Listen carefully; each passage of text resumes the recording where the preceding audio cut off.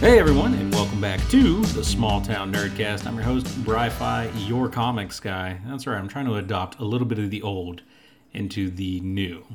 Or you can just call me Brian, but all my super close podcast friends call me Bri-Fi because that was the name that I established before this podcast, and I will never live it down ever again. Anywho, so yeah, we're getting a little release fluid with the podcast, as in I'm not sure what days I'm releasing anymore because I used to always try to do Tuesdays, but now with like the weekend and stuff, I want to enjoy my weekends, even though I work most weekends and not, so it's hard to put out a regular show because I'm just lazy. So we're going to release episodes sometime between Tuesdays and Thursdays, and you're just going to deal with it because it's not a long show. It's not that important. It's just me blabbing on a microphone for 30 to 45 minutes, sometimes even less. So get over it. Get over yourselves. You're not that special, and neither am I. Anywho, this week with the Small Town Nerdcast, no small town nerd drama, just some nifty nerd news, and then we'll kind of get out of your hair so you can enjoy the rest of your week, the rest of your car ride, whatever it is that you are doing. First things first, though, I want to start off the podcast with a bit of sad news. Legendary artist Tim Sale has passed away at the age of 66. He's been known for tons of work with DC and Marvel. One of my favorite books that he's done artwork for is the Spider-Man Blue series. In fact, I think he was a part of like all of the Marvel, how do I say it, color characters. Like there was Spider-Man Blue. I think he did Captain America White, Hulk Gray, was it Daredevil Red or Daredevil Yellow? So like he did, and these are fantastic books, by the way. So if you ever get a chance to check them out, please do. But Spider-Man Blue is one of my favorites, and if you can find that, I highly recommend it as a read. But I mean, he's done tons of other work and is hugely famous and popular for his artistic ability and the works that he's been attached to.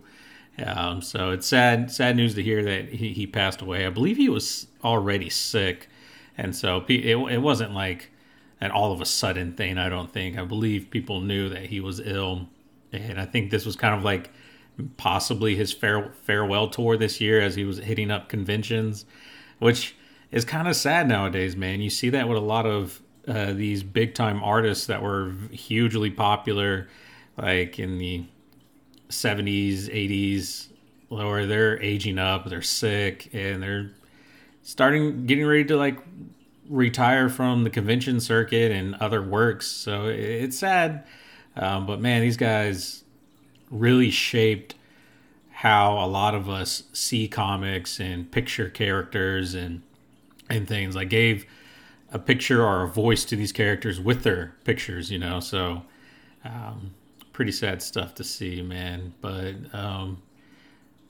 it's better to have loved and lost than never to have loved at all, right? So I'm thankful for all the work Tim Sale's done. And like I said, Spider-Man Blue is hands down one of my favorite pieces that he was a part of. So definitely check that out if you get the chance. Up next, well, kind of more sad news, but not sad in that way. Sad in just seeing the downfall of a actor. So Ezra Miller, they've been acting up, to say the least. Ezra Miller has been just going on a tear in Hawaii, and now allegations have been coming out of him grooming children. Of them grooming children, of them being just a complete asshole to society. And now, if I'm not mistaken, Ezra Miller is in hiding. They've posted crazy, like, "you're never going to catch me" type stuff on Twitter. And it is just fucking crazy, to say the least. I don't even know what DC's going to do about this because, like, first you have Amber Heard and the Johnny Depp thing, which started out as one thing and then spiraled into a completely clusterfuck of just everyone's shit here.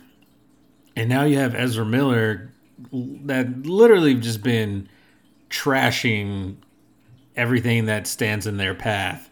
And things just keep getting worse and worse and worse. It's like an NFL athlete. Okay, that was a joke. It's like a Deshaun Watson. I'm a Texans fan, so I can say that.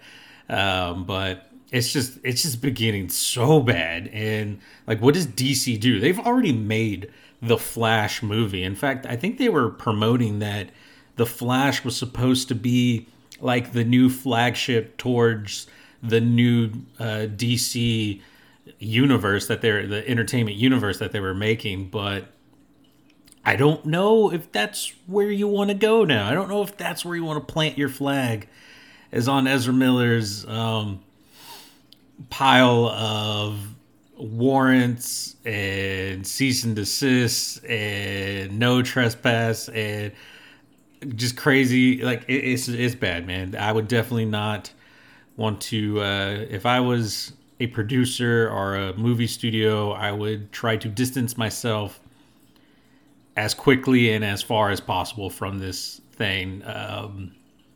Grant Gustin's still there, and I thought he was a great Flash in the TV series. Just saying.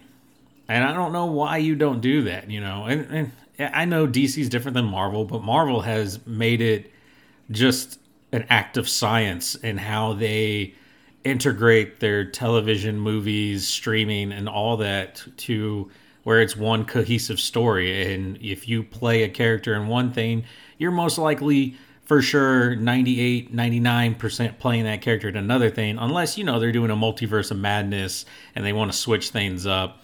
But, it is. Like, Marvel has built this thing where DC is trying to, in some ways, it feels like cash in on what Marvel has built without actually putting in any of the work in their own universe, which, I mean, a lot of us have said and a lot of people agree with. So it's not like that was a very controversial statement. But it looks like they're going to have to do something else, because the only other really successful shows, I think Aquaman was really great. You lose Amber Heard, potentially, I'm guessing, due to things. So do you replace her? Do you create a new love interest? Who knows? With The Flash, you're probably losing Ezra Miller.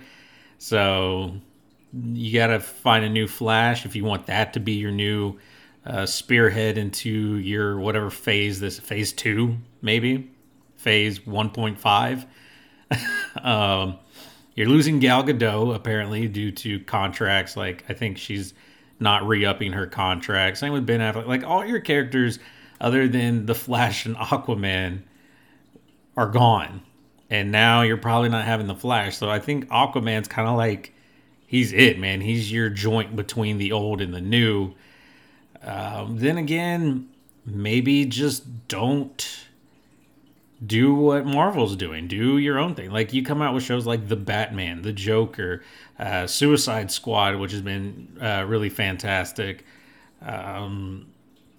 You keep with things like that. These one-offs are these stories where you don't have to keep all the characters, and you can create new stories with new characters. And then I think it kind of works, man. Oh, I forgot about Shazam. Why do I always forget? Well, I guess it's because he wasn't in the Justice League movie.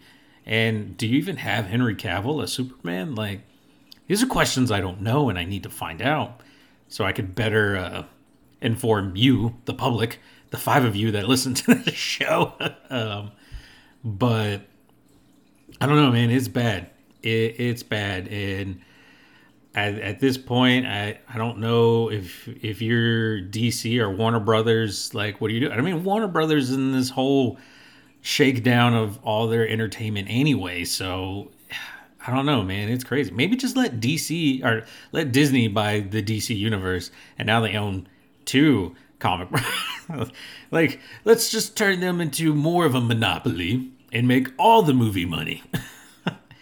Because at this point, that's the only thing that I think that can save the movies, honestly. Speaking of DC, or not DC, of Disney, man, I'm just terrible at words.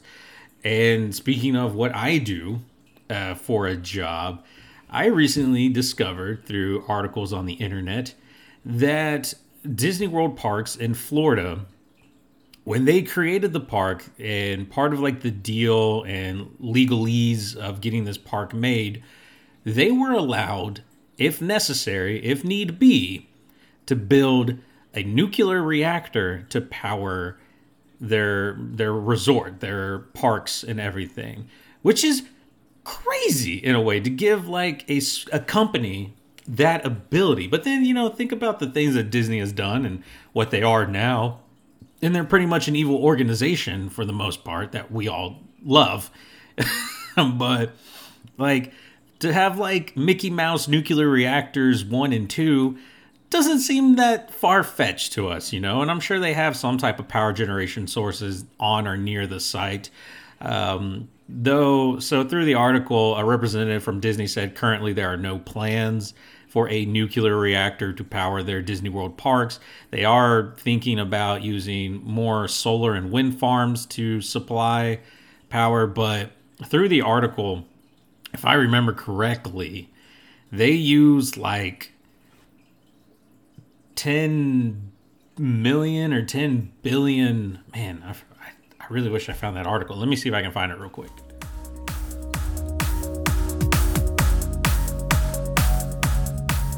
All right, guys, I'm back after a short little while. So yeah, I couldn't find the original article I read it from, but I did look up estimated kilowatt hours usage and cost for the Disney World parks. And you got to remember, this is 4 theme parks, how many resorts, golf courses, all this kind of stuff. And they use an average probably about over 1 billion kilowatt hours of electricity a year. The park itself costs like $10 billion a year to run. But with the billion kilowatt hours of electricity, that's over $100 million a year just on electricity. So let's say like nuclear reactors are maybe 10 to $20 billion, maybe even more. I'm trying to remember what the last nuclear plant to be built cost. I mean, they're in the billions. But so in 10 years for Disney's electricity cost, you have $1 billion in 10 years. So, within 30 to 40 years, it pays itself off. Then again, just major movies and other things, you probably make tons of money anyway, and the park itself makes tons of money. And then if you lower your electricity costs because you're supplying your own power with renewables like wind and solar, you're only making more money from the nuclear reactor, which you could, in theory, pay out to the state, supply power to the state. So now the state is paying you for your own nuclear reactor that you built to supply your parks and other. So like, I'm just saying, it sounds like a great idea. I get nuclear is not a 100% renewable energy source, but in the transition from oil, gas, coal to 100% renewables, I think nuke is the best, like as far as its low emissions and its reliability of power. Of course, I do work for a nuclear power plant, so I am a bit biased. But I mean, if you're looking to lower greenhouse gases and still get the amount of power and more than that you can get out of oil, coal, and gas, it's not a bad way to go, man. I'm just saying. And I don't even think it's like a democratic or liberal thought, because there's tons of conservatives that work in nuclear. So it's not, don't get mad at me. You're the one who worked for oil and gas. No, I'm just kidding. So yeah, but anyway, I thought that was just crazy, and just kind of shows the power that Disney holds. And I think a lot of this came because recently there was this big legislative thing with Disney. I guess the state of Florida was trying to renew stuff with Disney, and you don't mess with the mouse, with the house of the mouse, all right? And I think that was one of the things that came out, was like, well, Disney World could build a nuclear power. Like, that's crazy. And whatever, get over yourself. There's tons of nuclear power plants all over the world. And like, I mean, tons, probably thousands. And people only fault them for 2 that have messed up. Whereas, I mean, oil and gas fail all the time, and brownouts and all that kind of stuff, but no one complains about them. They just, ooh, nuclear energy, because you can't see it, it's evil. I mean, don't get me wrong. Like, radiation is bad, so don't go licking reactors and shit like that. Like, if there's an area that says, "Hey, don't go in here because it's nuclear reactive or there's radiation," don't do that. You know, we all saw Star Trek, and I mean, it worked out well for Captain Kirk, but still, don't do that. Anyway, moving on from Disney's nuclear power plants, and let's move on to just Marvel news. So Kevin Feige, you know, the creator of all things that is Marvel, says here in the near future, like as in a month or two, we're going to start hearing more about Marvel's new phase and what the ultimate goal and plan is.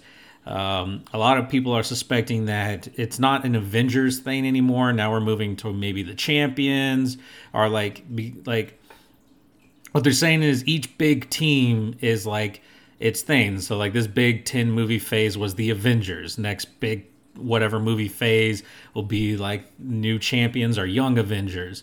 And so I kind of like that, man. Like, you know, let the Avengers be who the Avengers were. Now you don't have to worry about replacing them with new characters. Like, oh, we need to find a new Steve Rogers for this generation. No, now you make a new team and you build towards that storyline. And so you get to use new characters so that the old characters can still exist as memories, statues, whatever, to these new characters and these new teams. I like that idea. I think that's a great way to go, to push forward to. Whether or not Marvel has that in the works, or whether or not they've even talked about that kind of stuff, is to be seen here in the near future, as told by Kevin Feige. So we'll see. But like I said, I like my idea. I like the fact that let these heroes grow up with us. Let the teams that were teams be those teams that they were, and not try to recreate them with something new. You know, you can have the Mighty Avengers, which that was one of my favorite books, when it was helmed by Luke Cage, and then Sam as Captain America comes in as Captain America in the Mighty Avengers. It was like an Avengers team of people of color. So you had Monica Rambeau as Spectrum. You did have Doc Ock Spider-Man for a little bit on the team. Who else? Blue Marvel was on the team. There was a younger kid. Man, I can't remember, and I don't have the time to pull out my comics. But that would be a fun take, you know. It's a new Avengers team, different from the old Avengers team. I don't know. Call me, Marvel. I have great ideas, and you should listen to me. Speaking of some of their stuff, so they've had new shows pop out. First off, Obi-Wan's been on the market today. Actually, it's Wednesday. So yeah, a new episode of Miss Marvel, which I am missing out on right now to talk to you guys. So there you go. But there's been some news about Miss Marvel, however, that her show is not actually doing as well on streaming services as any of the other Marvel shows that come out. But I take that with a grain of salt, or, you know, I take that lightly only because you have Obi-Wan Kenobi that's out right now. You have The Boys, which is a hugely popular show that's out right now. So Miss Marvel's come out with a lot of competition. You just had Multiverse of Madness come out maybe a month ago. Now you're about to have Thor: Love and Thunder come out in like the next 2 to 3 weeks. So people might be Marvel fatigued. That's a possibility. I know I love getting anything that I can get. But I do get stream fatigue, you know, like I stopped streaming the Halo series over on Paramount Plus. One, because I was just falling off of it, and two, there's other things that I wanted to watch, like Obi-Wan Kenobi. So Obi-Wan Kenobi is really probably my must-see show currently, with Miss Marvel like right on its heels, right behind it. I will say, I think I'm having more fun with Miss Marvel, but I was more excited about Obi-Wan. I don't know. I think I was equally excited for both. I think I'm anticipating, or more excited to see how they wrap things up, because I think this is the last episode for Obi-Wan Kenobi, if I'm not mistaken. But with Miss Marvel, I'm just enjoying the ride, you know, and so I think that's the difference between the two. Because, you know, Obi-Wan Kenobi, though, like, it shouldn't be a surprise. We know how Obi-Wan ends up at the end of the series and where he's supposed to be. That's not true with Miss Marvel. We don't know where her hero kind or her hero-ishness will end up by the end of her series. It could be who knows where she ends up, but I really like what they're doing with Miss Marvel. And it's funny because although it's had one of the lower viewerships of any of the Marvel shows and series, it's actually critically one of the bests of the series, of any of the shows and series. It's being highly rated by critics. I'm 100% in love with it. I think the people that are hating on this show are doing it because they're not really watching it, and they're just like, oh, she's Muslim, or I think it's Muslim, Middle Eastern, and they're just trying to force this agenda on us. I feel like that's what a lot of people are trying to. I feel like that's what people are saying with their downvotes of this series, because if you actually watch the show, they're not trying to force anything on you. They're just showing you the life of this character and the stuff that she has to deal with. Kamala Khan is trying to deal with being a teenager, trying to do right by her family. Also, she has religious ties in her life. She is so much a small town Texan that I 100% get this. She's a small brown girl from New Jersey, and I'm a brown girl from small town New Jersey, or I say small town New Jersey. I think she's from Jersey City. I grew up small town Texas as a brown boy, where it was about pride with your family, going to church every Sunday, and trying to do right by your religion, by your parents, by society, and still trying to figure out who you are, while trying to figure out if you want to do it within the constraints of your environment, or to break out and find out who you truly are. And I feel like Kamala's going through that same growth and discovery with herself. And as far as any of the Marvel characters that have ever been released, she feels the most relatable to me. She loves Marvel superheroes. She loves superheroes. She is a fangirl through and through. And I feel if that's not an analogy, an algorithm for all of us as fans, I don't know what is. Yes, instead of, I went to a Methodist church. Well, I went to a lot of different churches to figure out which one I liked, but mostly I went to a Methodist church. Instead of this Christianity that I followed, it's is it Islam? I'm really bad religions, guys. So I think it's Islamic or Islam. I'm bad. So I apologize for that. It's just a different religion. I could just change out her religion for my religion, and I can see exactly we are the same character, we are the same person, and we went through, because I'm much older now, the same struggles.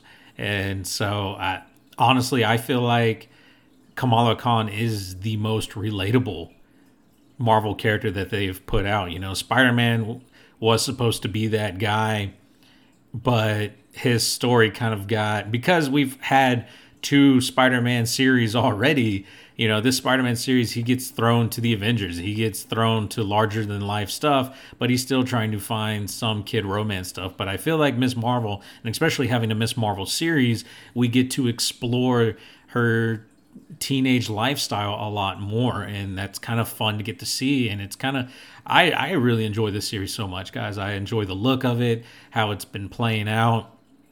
It's like a fun, like those old 16 Candles, The Breakfast Club type style movies with a bit of Scott Pilgrim and Juno and Nick and Nora's Infinite Playlist type nuances in it. What is it, like John Hughes movies with whatever Scott Pilgrim, who did Scott Pilgrim, I don't remember, but that's what it feels like to me. And it's like everything that I love in one series, man. And I can't wait to see how this one plays out. But yeah, man, that's pretty much it for the Small Town Nerdcast this week. Like I said, I didn't have any drama to speak of. I have finally started reading That Texas Blood Volume 2 by Chris Condon and Jacob Phillips. And so far, I'm 2 issues into the graphic novel, or this trade paperback. And it seems like we're going to be focusing on a cult here in Texas. and it's pretty interesting, man. You know, the story follows a older deputy or sheriff's deputy. I don't remember. I don't think he's the sheriff anymore, or is the sheriff. I think he's just a deputy, but he's old. He's seasoned. That's a great way to put it, a non-offensive way to put it. And now he's recounting an old story of when he had to fight against a cult leader, you know, like the law against a cult leader. And he's telling it to one of his younger detectives, his new partner. And it's interesting, man. The last story was really interesting as well. And I'm kind of excited to see, because this is literally small town Texas. Like this book, That Texas Blood, is pretty much literally what the small town nerdcast is. So I love it. I've really enjoyed this story. I enjoy anything Texas, man. There's a comic book that I still hold on to. It's an indie comic that is a bunch of Texas ghost stories put into comic format that I very much love. And I'll probably share. I usually share it around Halloween every year with the Bri-Fi podcast. I'll do it again this year. We'll talk about stories, read excerpts from it every episode. And I might post pictures of it on Instagram. So, yeah, we'll see how that all plays out, guys. But thank you so much for listening to the episode this week. And we will see you guys next week. See you later. Hey, RJ, you want to say see you later? See you later. Try it quieter. Say see you later. See you next time. See you next time. Bye-bye. Bye-bye. Mwah. Mwah. You're so cute. I love you too. I love you too. Bye. Bye. Okay.